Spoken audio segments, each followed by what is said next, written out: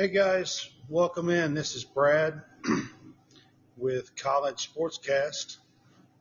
We're going live tonight. I've got a couple of guys that's going to come on with me, and we're going to do an interview, and we're going to preview the UK versus Gonzaga college basketball game on Sunday. And Josh Linke is on with me, and I should have John Hammonds joining me as well. And we're excited to have Josh on with us. Josh, you there? Yeah, I'm here. Can you hear me? Yep, I can hear you. I got you. All right. All right, man. I'm doing a live, so I thought I'd do it this way tonight. And I'm kind of waiting on Hammonds as well, but I sent him an invite as well. So, Sure. So tell me a little bit about yourself, Josh, and what you do. And I know you have a podcast, New Bloods. Yeah. New Bloods Podcast. You can find us on all major platforms.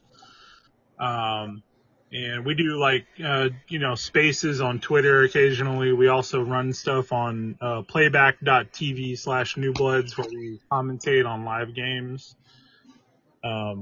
So yeah, I'm a huge college basketball head. I've been a fan of the sport for my entire life. Zag fan since the early 90s before they were ever big time. I'm from Washington State originally, but live in Arizona now. Right. Live in Arizona? Yep. Yeah, I used to live in Louisville, Kentucky for about 15 years also, though. Oh, really? Yes, sir. All right. 15 years. That's a long time. Oh, yeah. Yeah, most of my kids were born there, got married to my wife there, Okay. So where you live at in Arizona? Tucson now. Tucson? Yeah. Okay. And do you do some writing for Gonzaga, or you just have the podcast? Yeah, I used to run a website called Zagaholic.net. We're not really writing anything this year, just, with time constraints and job and all that, it didn't really afford me the opportunity to continue writing. But occasionally I will write something for college basketball newsletters, or for friends for their various college basketball websites. Okay, and how long you been doing the writing?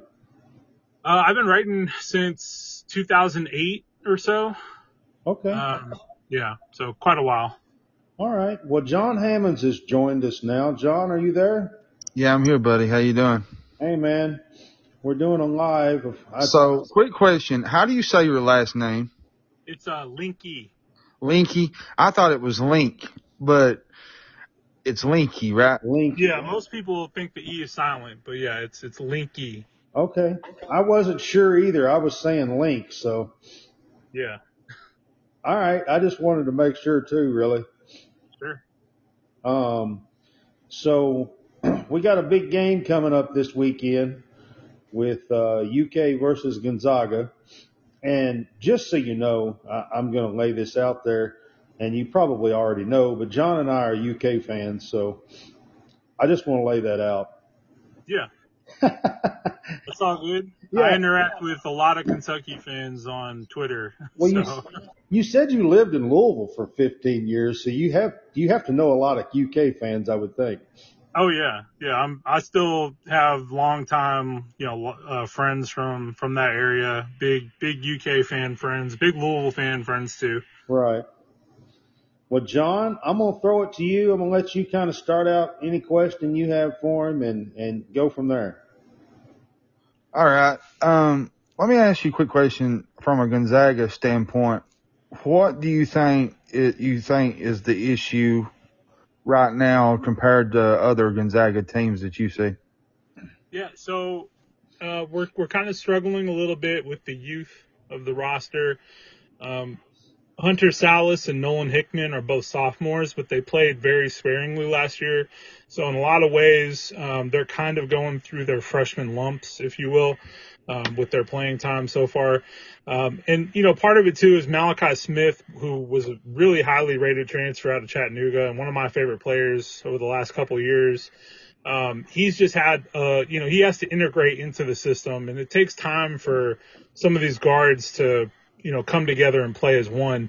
We expected some lumps in the non-conference season this year, and I think you'll see we'll probably lose another game or two at least over the next couple of weeks because, we have a murderer's row of games coming up: Kentucky, Baylor, potentially Duke, maybe Purdue, West Virginia, Washington, Alabama. So, there's going to be some more opportunities for the team to kind of struggle through some things and figure out concepts and rotations. Right now, I think Mark is really trying to figure out exactly which guy he wants to be the primary ball handler. I think he wants it to be Nolan Hickman, for good reason, because he has probably the best, natural skills at that position. But, Rasir Bolton did that in the Big 12 with Iowa State. He did that in the Big 10 with Penn State. So he's had a chance to run offenses before. And Malachi Smith also is a primary ball handler at times with Chattanooga as well. So, we have some options there, but, really at the end of the day, it's a matter of we need to stop turning the ball over. We need to take better care of our passing and, make sure that we're tightening up on defensive sets and not over hedging, not giving guys too much space on the perimeter, where they can get hot and go off. Well, one thing I want to ask you about is, you was talking about Mark Few and y'all's murderous row schedule. He really has started scheduling, quite heavy in the out of conference part of the schedule for you guys. And, I wanted to know kind of what you think about that, what the schedule looks like for you guys. Yeah, it's, every season, because our conference schedule is not the strongest in the world, we have to front load our schedule with as many big time programs as we can. And part of that is testing out the team, seeing, what we can do against tough competition. But also part of it is trying to earn the right to continue to be a top ranked team in the tournament every single season. Because you don't get those opportunities in the WCC. St. Mary's is a quality program. They're, a top 40, top 30 team most years. BYU's been up there, in recent years as well. But that's about it. You don't really have much else as far as top level competition in the league. And to be quite honest, even though St. Mary's has had I would say above average, program, their highest seed probably is around 7 or something like that in the tournament. I think they had a 5 seed at one point, but yeah, it's not usually a really high seed, and they don't make the tournament every season. Right, but when they do, they're usually, they're somewhere in that. I guess you said 5 has probably been their highest, but they're usually in that 7 range or somewhere around there. Seems like most of the time. Yeah. Even when they have the better season. Right. All right, Hammond, you got another question for Jon? Well, and I was noticing, Gonzaga likes to push it, tempo wise. Right. And I think that's going to benefit both teams come Sunday because Kentucky likes to run too. And I think this game could be in the 80s, maybe the 90s. It's just, to me, I watched the game against Texas the other night, and I feel like Timmy has no help. You get what I'm saying? They're wanting to depend on him the whole time, but somebody else is going to have to step up because Timmy can't do it all by himself. Yeah. I mean, Timmy's definitely the number one, piece on the team. He's, one of the favorites for National Player of the Year, has been, an All-American, stuff like that. And, as far as what we're trying to run, as far as getting him down low, getting him the looks that he needs to be able to go off in the paint, that's part of it. But also Texas played the game plan perfectly. They denied everything on the perimeter for us. They made it exceedingly tough to get the ball inside. And, they were stopping ball reversals. They were getting guys, uncomfortable and out of their element because you really couldn't get the ball movement the way that we like to do that. Part of that is Texas has a lot of athletes, who can get out on the perimeter and really get in your face. Not every team in the country has that. I think Kentucky does. Cason Wallace, is exceptional defender and somebody I've really enjoyed watching this season so far. He is. But I wonder if maybe, the depth on that perimeter defense isn't quite the level of what Texas was bringing. So we'll see, whether that concept works out. I also think it's going to be really interesting to see how Kentucky kind of attacks our defensive system. False motion, diamond, what do they call it? Ball weave offense. Right. How Calipari likes to kind of weave guys in and out. Like that's a really interesting system, and it'll be interesting to see how our guys hedge out on that, how they, close out on some of those guys that pop out and get those open looks. And then another thing, I was reading something. It was he might have been a Gonzaga fan or something. It was a report. He thought that, that Gonzaga would have trouble with some of Kentucky's wings Sunday, how they're bigger a little bit, and that they would struggle a little bit with some of Kentucky's guard play. What do you see in that matchup? Do you see Kentucky having an edge there, or do you think that's even? Or yeah, I think it's it's kind of, I don't know if they're necessarily bigger. I think they're not too much bigger. They may be a little bigger here and there, but I think really what it comes down to is more about how our guys are able to watch out for Cason coming in and trying to get the steal, creating turnovers. That's been like our big problem so far this year. We are not protecting the ball. So if Kentucky is, really aggressive in the lanes and trying to create turnover opportunities, and you all get the better of us and stop us from being able to get the ball moving around, that's where I think things could fall apart for Gonzaga.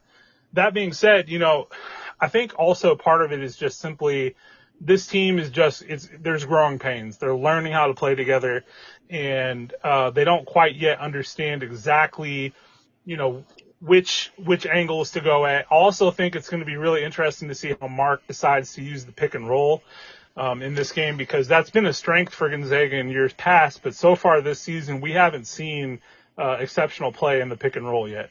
Well, I'll say this on the pick and roll. Kentucky the last couple of 2 or 3 years has really seemed to struggle defensively against the pick and roll at times. So that'd be definitely something to look out for on Sunday, because, you got to hedge out a little bit on that pick and roll and still be able to know how to get back, be quick getting back after the hedge out. And sometimes Kentucky struggles with that. So that'll definitely be something interesting to watch on Sunday. Go ahead. No, I was just saying, agreeing. Absolutely. Yeah, there's something that that hit me before the show, with you, Josh. Gonzaga's got a rough schedule coming up. Kentucky's got some tough teams coming up. What's crazy to me is one of these teams is going to have 2 losses already in November. Right. And and people's going to be like, well, if Gonzaga loses, the world's in. If Kentucky loses, the world's in. No. You're going to find these games in November where they're not really going to matter. They'll matter for the selection show and win these games on these neutral courts and whatnot. Not saying it's a neutral court in Spokane, but it's more or less a home game for Gonzaga. But I think it won't matter in the scheme of things once the tournament starts, because it's a different thing. It's a 0-0-0 type thing. You know what I mean? Yeah. And I don't think one loss in November is going to make everybody, lose their mind, Right. Yeah. for personal reasons, I would love to win against Kentucky. For, as we've discussed, my relationship, spending a long time in Kentucky, wanting this game for a long time personally. Right. But that being said, I don't view, if we were to lose to Kentucky on Sunday, that's not, like you said, it's not an end of the world situation. These are specifically put in place by both coaches, these games, to test their teams, to get these guys to learn and see how they can react to different styles of play, different levels of athletes.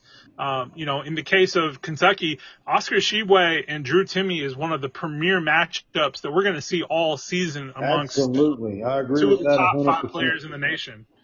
So, that's a huge thing, and somebody's gonna get the better, but it's not gonna be the end of the world, like you said, and again, I think sometimes fans, get a little bit out of shape about how a team comes out one night versus the other. That we were very flat against Texas, and part of that was Texas's scheme. Part of it was just we weren't playing as crisp as we normally do.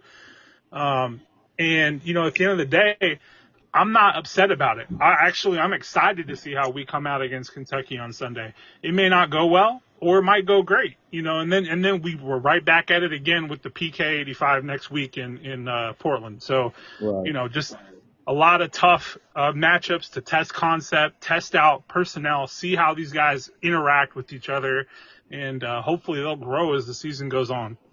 One thing I question. mentioned. Oh, go ahead. All right. I have a little question for you.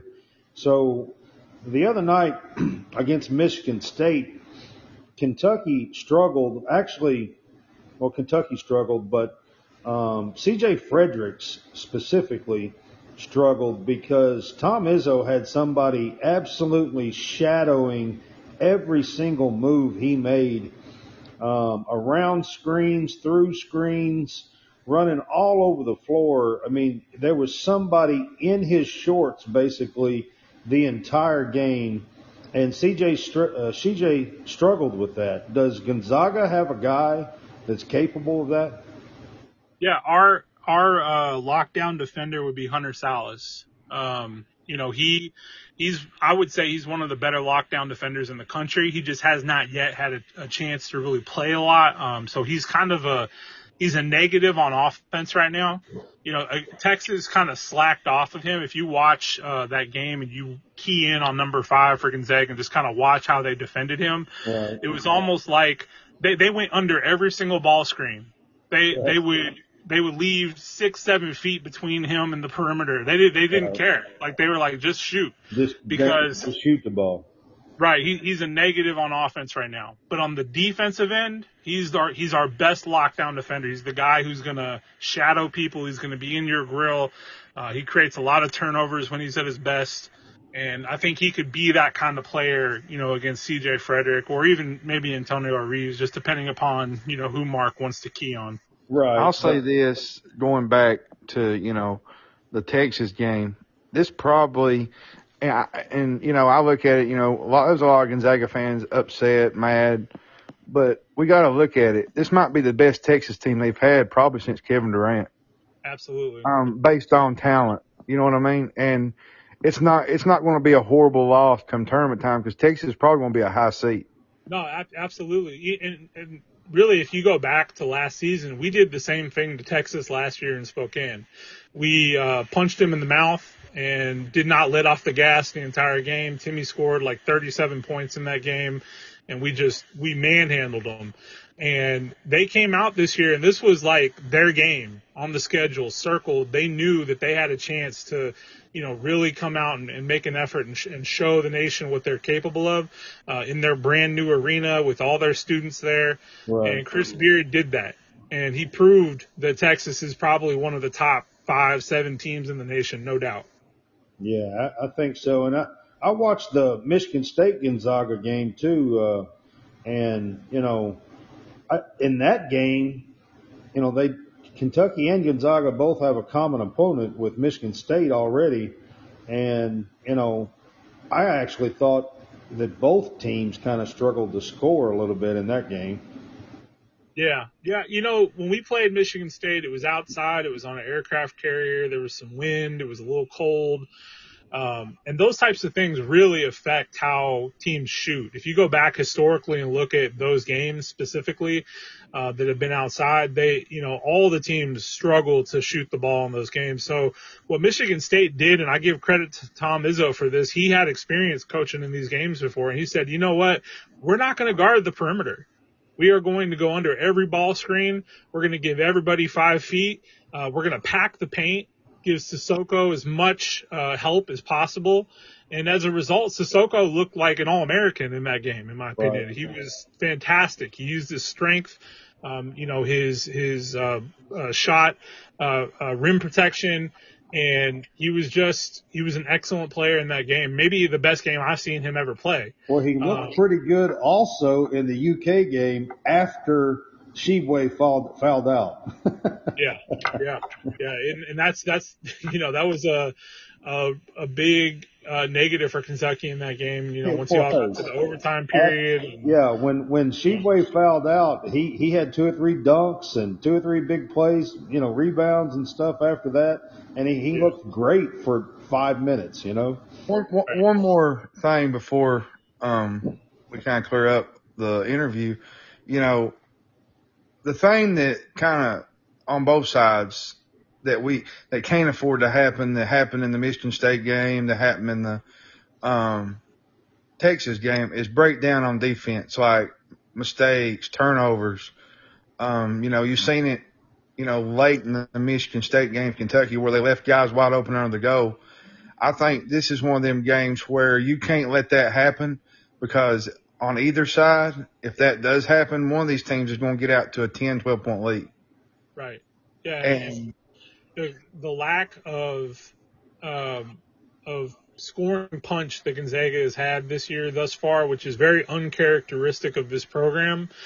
That's something I'm watching. I want to see how we react, how we come out after being punched in the mouth on Wednesday.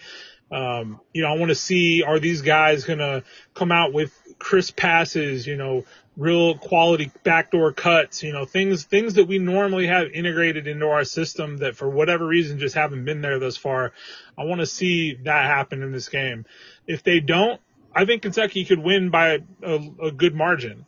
If they do, this is not only going to be a close game, but, Kentucky could run into some of the similar problems we did against Texas. It's really who's going to have the hot hand, who's going to be crisp, who's going to be making the right plays, who's going to protect the ball. That's the big thing in this matchup. You know what's going to be fun about this, though?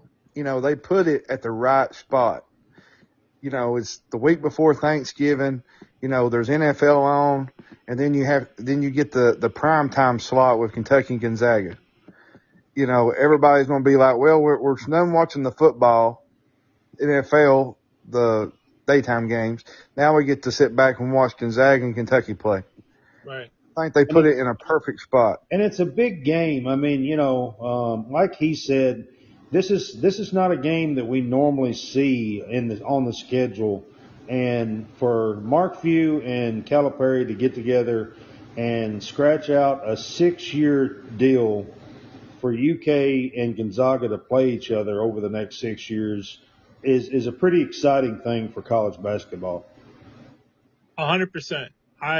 This, like I said, this is for personal reasons, this was the game that I've always wanted. And to get a chance to watch this happen over the next 6 years, is going to be spectacular for me. As a college basketball fan, as a Gonzaga fan, as somebody who's lived in both Washington State and Kentucky, I can't be any more excited than getting to watch these teams play. I think it's huge for college basketball to have these two teams match up and play, and not just this one time, on Sunday, but that it is set up for the next 6 years. It's huge for college basketball, in my opinion. Absolutely. Yeah. Now, so I guess one of my last questions for you, exactly how long has Drew Timme been at Gonzaga? So he's a true senior this year. This is his 4th season. Are you sure about this? Absolutely. He actually still has 1 year of eligibility remaining thanks to COVID. Oh so my goodness, are you wanted kidding to me? come back next year also. Wow. Yeah. So he still has his COVID year? Yeah. This is only his 4th season, so. I was actually joking the other day about Timmy. I said, you know, he's probably been there since the Obama administration. I was having a good chuckle out of it. It's weird how people think that Timmy is that old. I think some of it has to do with his facial hair, and how much of a grown man he looks like when he's playing in the paint. But, also the fact that Gonzaga has just been front and center on national television, in front of everybody's eyeballs for the last, 3-4 years as one of the top rated teams in the nation.